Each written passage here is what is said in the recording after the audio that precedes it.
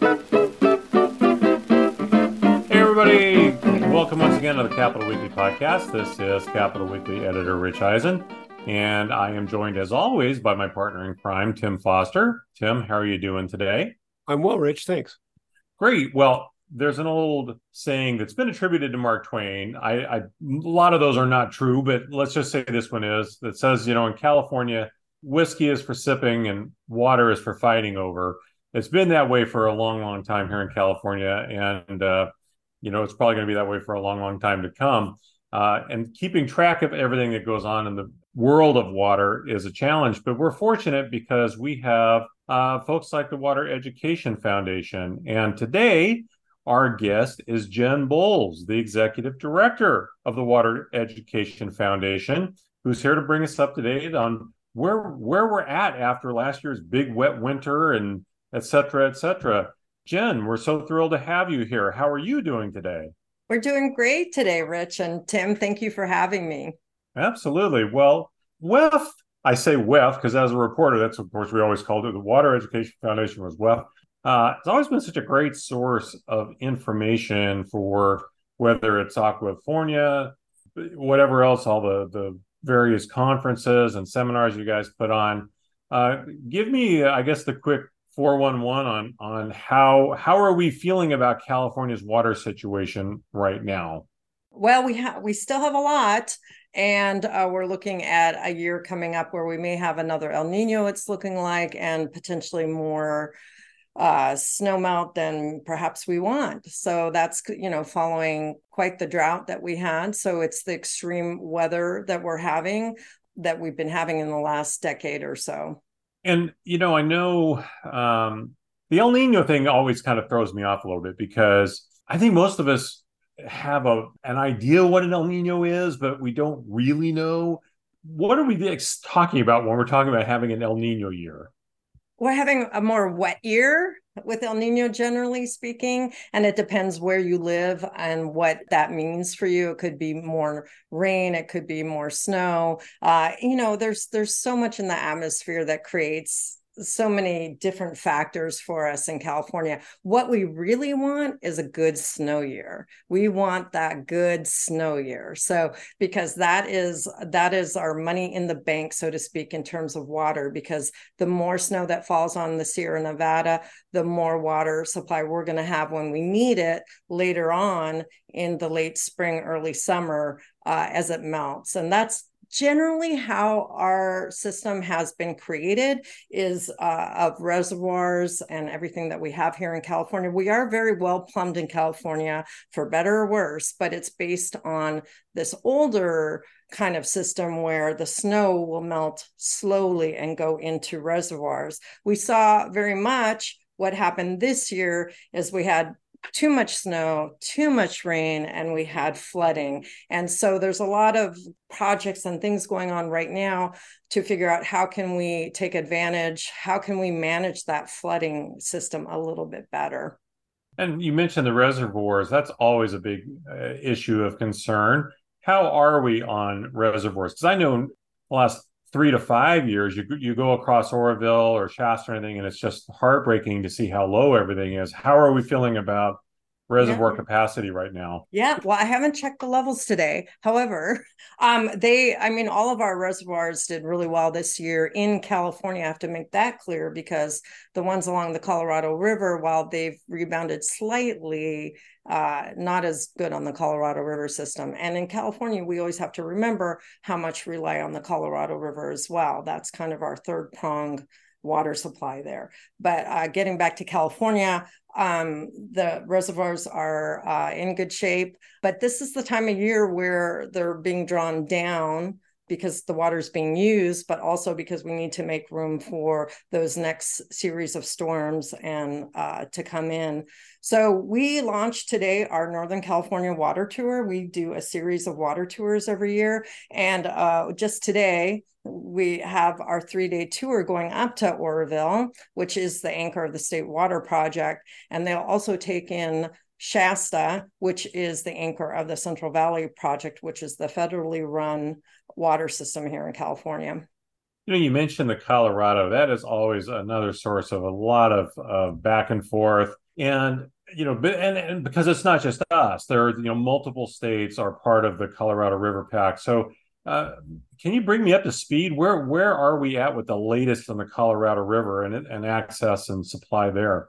So you mentioned states, and it's 7 states altogether, but it's also 2 countries. So we've got Mexico involved as well. And then you have to throw in 30 tribal nations within the Colorado River Basin. And that's a big part of the question right now. And a lot of focus is on the 2026 guidelines, operating guidelines for the Colorado River. They're being looked at. They're going to have to be updated. And people are looking at how can we bring tribes more into the conversation? How can we do this? How can we do that? So there's the Colorado River is a really interesting animal, so to speak. I mean, because you have all these states, you have all these parties, and I think they're trying to be more equitable in terms of how water gets to where it needs to be. Yeah, the Colorado River issue, like I say, but being a multi-state, the only thing I've ever seen comparable is the Great Lakes states and all the around, access to the Great Lakes. But, I was just in Vegas, and if you're in ever around Vegas or San Diego, Los Angeles, boy, you realize how critical access to that water supply really is. Mm-hmm. Yeah. It's very much so. And Las Vegas, I have to say, is doing a lot of really interesting conservation projects, and they're sort of leading the way, I would say, in just the way that they're using recycled water, how they're not allowing watering. They're really become a model for how to use water in an arid Southwest city. It's really true. And we were out a lot in the suburbs, and you do not see lawns anywhere. I mean, it reminded me more of Albuquerque or Santa Fe or some of the other places I've been in the Southwest.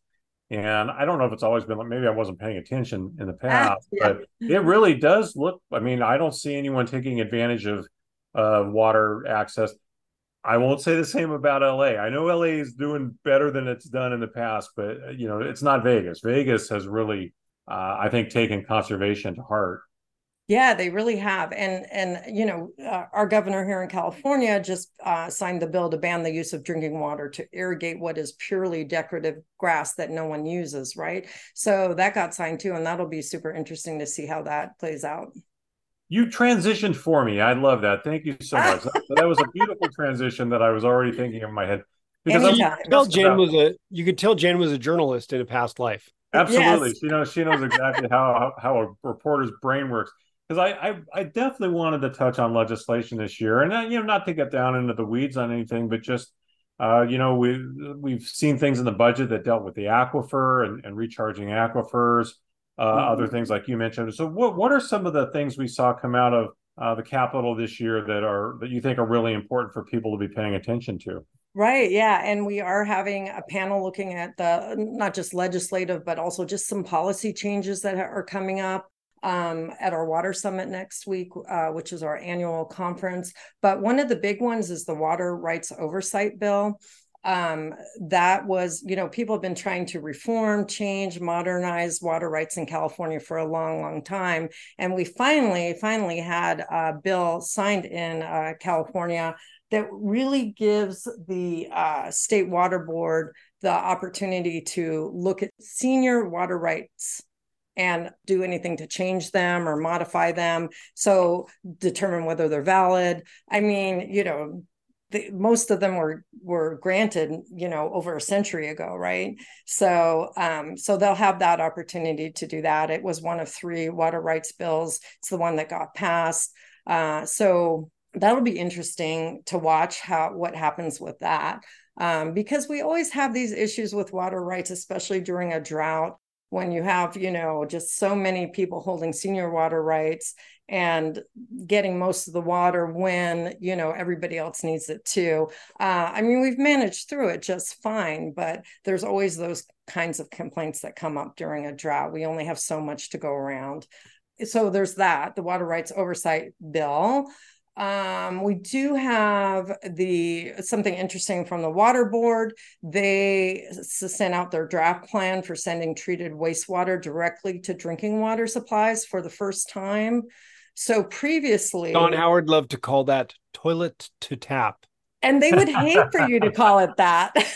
But just to explain this stuff back a little bit, we've been doing that for a long time in certain parts of California. For instance, in Orange County, they've been using treated wastewater, but in order to use it and put it into taps, they've had to first let it go into an aquifer and sort of do a cleansing as it goes down and then pump it up or something like that. Now, the draft plan, and I assume it will be going forward, is to be able to highly, highly treat this water and put it directly into a reservoir or some other kind of water drinking system. So that's new, and it's a kind of a big deal, I think. I have to say that one of the things about that particular process is that people ignore the fact that there's only so much water on the entire earth. Right. So you're drinking toilet water and you have your whole life. It's just been, it's just gone through the process more naturally. And so it's something that really freaks people out. But the reality is it's all toilet to tap and vice versa. It's all. Yeah, it's all the water so much cycle, water. right? When you think about it. So and personally, I would have no problem drinking it. It's going to be highly treated water. So people have been waiting for this recycled kind of this draft plan to come out. Metropolitan Water District in Southern California has a big pilot project out. A lot of people have pilot projects on this, but they can't take them to full fruition until they have the final report from the State Water Board. So that's really interesting.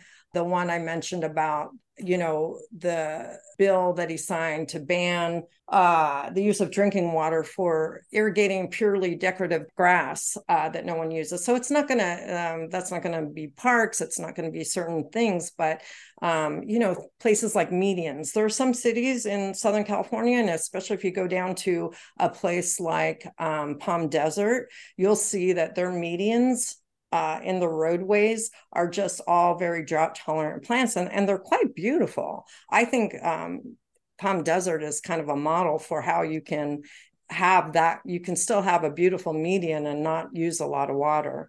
So it's been really, really interesting. And I think there's another thing that's coming down the pipeline, but it was actually signed by previous Governor Brown, where more than 400 cities and suppliers are going to have to start meeting state mandated targets on water use. So, and they may have to cut consumption up to about 20% or more. So, those things come out when we're having a strong water year sometimes, or a flood year, and people are like, why are we doing this? Why are we doing this? But, water is our most critical natural resource, and no one can live without it. No one or no things. So, we always have to keep in mind, like Tim was saying earlier, that there's only so much water, and we have to get in the mindset of conserving it, no matter if it's a flood year or a drought year or what have you.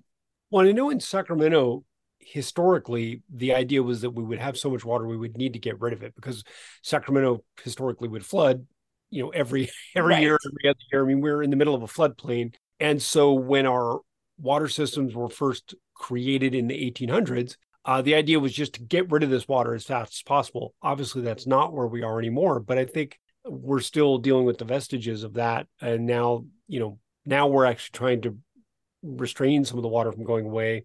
And it's just a very different approach. Well, and also to kind of reactivate our floodplains. So especially when we have floods, a river just naturally wants to spread out, right? And so there are a lot of projects underway. We're actually visiting some of them on our tour this week, where they've kind of broken down the levees and created places for the water to spread out. And so that does two things. It allows the river to do sort of what it naturally would do, and it also allows for some groundwater recharge, right? Because our groundwater basins are overdrafted, overpumped in a lot of areas, especially in the Central Valley. And you're actually going to be looking at the Klamath Dam removal as part of your conference, right? Yeah, that's the nation's largest kind of dam removal project. We like to say project because there's 4 dams that are coming down. And these are really more like power dams, smaller. They're not the dams like you think of, like Oroville or Shasta. They're smaller dams, but they're decent in size. I think one's over 100 feet tall, but that's a big thing that's coming, that's happening now, happening this summer. It's happening, and Klamath is right. It straddles California and Oregon, but it's a really, really interesting water region because you have a lot of tribes, you have a lot of farming, you have a lot of just everything. And these were power dams, right? There's a lot to generate power. And in some cases, people are not wanting to, they want to knock down the dams because they're too expensive to retrofit or bring up to code. Some of them are super old at this point. They're maybe not earthquake safe. Or anything. So some of these dams are coming down for that reason. Some are coming down. I mean, the benefit will be to restore salmon runs, runs of endangered salmon, steelhead trout, what have you. We had California's largest dam removal on the Carmel River a few years back, the San Clemente Dam, and that was for the steelhead. That was to help the steelhead. So, it's not like we're going to see Oroville or Shasta or anything ever come down, most likely. But these dams that are become sort of obsolete or too expensive to fix are coming down. So there's a lot of science going on to kind of look at what's going to happen in the Klamath River Basin in terms of the salmon. Are they going to come back? Is nature going to come back, like it was before? So it's been some really interesting stuff. And our journalism team actually did a in-depth look at the Klamath Dam in terms of the science. We published that story on our website, watereducation.org, if anyone wants to check it out. So it's really super interesting what's happening there. Speaking of things that are like dams that are good but are changing, I know there has been a move in the recent years thinking of water conservation toward artificial turf lawns, mostly toward more drought tolerant plants and that kind of thing, but people who want a lawn, strong encouragement toward having artificial turf. That has become problematic too because of the chemicals and the composition of what goes into making artificial turf. It was a little confusing this year with what the governor did here, because he vetoed a Brown era bill that barred cities from banning artificial turf, but then he also banned a bill that would have banned certain chemicals in these lawns. This is all about water. So what can you tell us about all this? Well, PFAS, those are the forever chemicals, right? That and microplastics are also an issue, right? In our water supply now, they're kind of the emerging chemicals that are being found in our water supplies. So this bill, it was confusing, and it was the top of our scroll this morning from our story from Cal Matters today about what the governor did in terms of what did he actually sign. So from what we can tell, he signed the bill that allows the cities to ban artificial turfs because they contain forever chemicals and microplastics that, if you think about it, they're on your lawn, these fake grasses with the chemicals, and if it rains, it's going to hit that, and it can throw it, it can run into the street, it can become runoff. It's just not a good thing, and it could enter drinking water supplies that way as well. So it's a little confusing what exactly happened yesterday. We're still trying to get our arms around it as well, but it was really also health concerns. But Rachel Becker wrote the story today out of Cal Matters, and we had a long discussion. We do have a water news feed every morning, so our journalism team gets together and decides what is the most important stories of the day. And this was the important story, but we actually had to wrestle with it a little bit because it was a little unclear exactly what they were saying. So it was a little bit of the Jerry Brown thing. If we're going to stay on water, paddle a little to the left, paddle a little to the right, and you end up somewhere in the middle. It seems like in this year in particular, the governor has definitely he's got his river kayak pointed clearly down the middle of the stream, right? And I know how hard those things are to maneuver from personal experience, so I guess I'll give him credit for that. But that seems to be what he's doing. He's splitting the baby I don't know. Are there any other analogies or cliches, Tim, that I've missed here? But Well, I have to say, if we're talking about Jerry Brown and water, we have to talk about the tunnel, not tunnels anymore, the tunnel. I haven't really heard that much about the tunnel. If you drive down into the Delta, you will still see a ton of signs. You'll see stop the tunnels. Where are we on that? What's going on with that? Yeah, are you asking me? Is Rich going to answer that? Because I will tell you, so it was tunnels under Governor Brown. It is a tunnel under Newsom, right? And we don't see a lot of coverage on the tunnel thing. As far as I know, it's still ongoing. It's still moving forward. It did stop in its tracks a few years back when they couldn't get enough money, enough people to say, enough water districts, like especially in Southern California, to say, yes, we're going to help fund this. So it sort of stalled at that point. It was really close, but it stalled. So then they came up with the one tunnel plan, and it is one of the most controversial things in California. So, we're an impartial nonprofit. So we kind of just say, well, here's what these people are saying, and here's what these people say. And for better or worse, it's still out there. It's moving along. I occasionally see some things about it here and there, but I guess I would assume the financial aspect is still out there. The question of how that's going to be funded. yeah, I think that's everybody's question is, okay, who's going to pay for it? How's it going to work? Yeah. What are the easements going to look like? I mean, there's a million questions about that. I feel like, I was a kid, mostly a kid when Jerry Brown was in his first term, and I was a much older person when he finished his last term. And we've been fighting about these damn tunnels the entire time.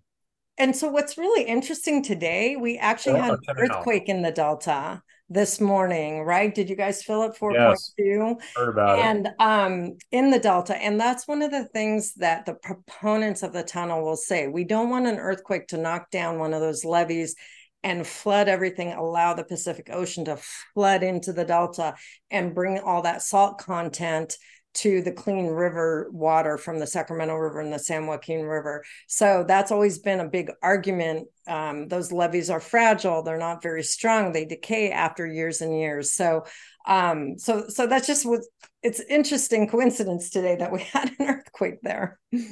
Well, and it is interesting. I love the Delta. I love driving around and Yeah. checking out the little towns and all that stuff. And it's interesting because all the signs say restore the Delta, but I actually think they don't want the Delta restored, because if you restored, quote unquote, restore the Delta, that would mean eliminating all those levees, because that was a floodplain, what, a 100-mile and someplace 100-mile wide floodplain that was a brackish water mixture of salt and fresh water. And I don't know that there's anybody really pushing. There's probably some environmentalists somewhere hoping we'll go back to that, but I don't know that there's many people who live out there that want to see us really restore the Delta to where it was 200 years ago. It's more like they want to preserve the Delta more or less as it is. It's Right. an interesting look at human engineered landscape.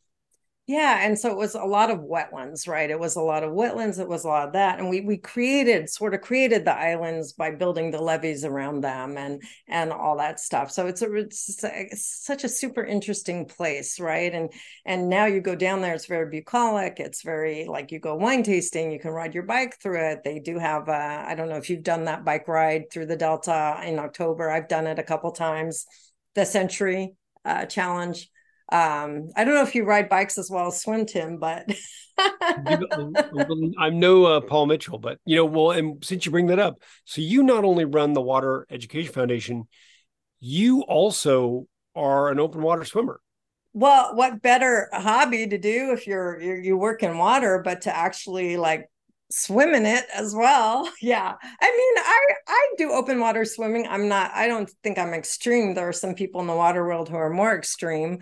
But yeah, I've done some open water swimming, and it's really interesting, I have to say, to experience the water from that level. So if you're in Natoma, or if you're in one of the places I like to go is Donner Lake, it's just you're at eye level, right, of the watershed, and it's just really interesting perspective to be in that water and looking around at the watershed and the surroundings. Yeah, I yeah. have to ask though, if you're in Donner Lake, are you wearing a wetsuit? Because that water is No, cold all year. no, I do not wear a wetsuit. You're a polar I'm bear. Canadian. Remember, I'm from Canada. This is true. This is true. And That is actually, your true Canadian roots. There is no water too cold to go into. no, there is. Tahoe, one time I did an open water swim in Tahoe a few years back, and they said you didn't need a wetsuit. I was one of 3 people without a wetsuit, and I almost got hypothermia. So yes, it Oh is wow. possible. But I would say, I mean, we went to Norway and swam in the fjords at 51 degrees, not for too long, in 51-degree water. But you can sort of understand that last scene in Titanic when they just kind of float down. Jack just kind of lets go and floats down because the hypothermia it overcomes you. Really quick, I want to ask you though too, because you have led seminars and that kind of thing all over the world. And I'm really curious, what's your perspective on how other nations see water issues compared to how we manage things here in California? Yeah, that's really interesting because you may have seen that I went to Iran in 2016, taught a workshop for journalists covering water and climate change there. And as part of that trip, they actually flew us, which I didn't know. Whenever you agree to go to do these things, you never know exactly what you're in for, so you just have to roll with it. So I knew there was a field trip, but I didn't realize we would be going on a plane and flying into central Iran to do a tour of their underground tunnels, which are called canons. Some are 2,000 years old. They tap the groundwater in the desert, and then they kind of flow gravity fed into the cities, to the farms. You're really lucky if your house is built on top of a canot. So the basement is kind of this place where the water comes in, goes into a jacuzzi-like place, then goes out to the next house. And it's just fascinating. Some of these 2,000-year-old canot tunnels are still in use. But you find the water issues are the same whenever you have an arid or semi-arid region, right? So we also host an international groundwater conference. We did one in 2016 where we had people from Spain, from Africa, from various countries that are also Australia, that are also dealing with some of the same issues as we do. And I will tell you that water people are the same no matter whether it's Australia, Iran, Spain, France, it's the same anywhere. But Israel is really known for stretching its water supply, probably more than any other country. They use every single drop. And so there are a lot of times people from California will go to Israel and see what they're doing and how they're doing it. Australia has very similar issues to us because they have the similar terrain.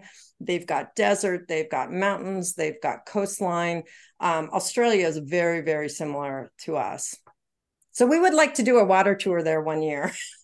Yeah, I might be able to convince Tim to send me on a press junket with you. I think that would work. Be a What do you say, great, Tim? great I'm going to put you on the spot here. yeah.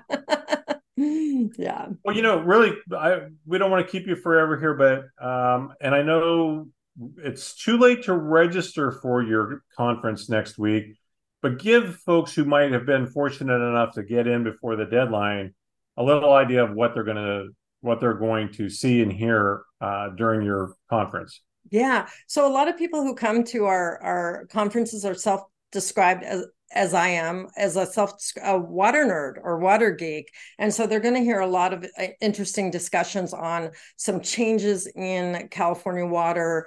We're going to have a keynote from Anacita Augustinus, who is the tribal policy advisor to the Department of Water Resources. She has a really interesting stuff to say, including the fact that, and I don't know if you've heard this yet, she's very much into words, and as journalists we know words matter, right?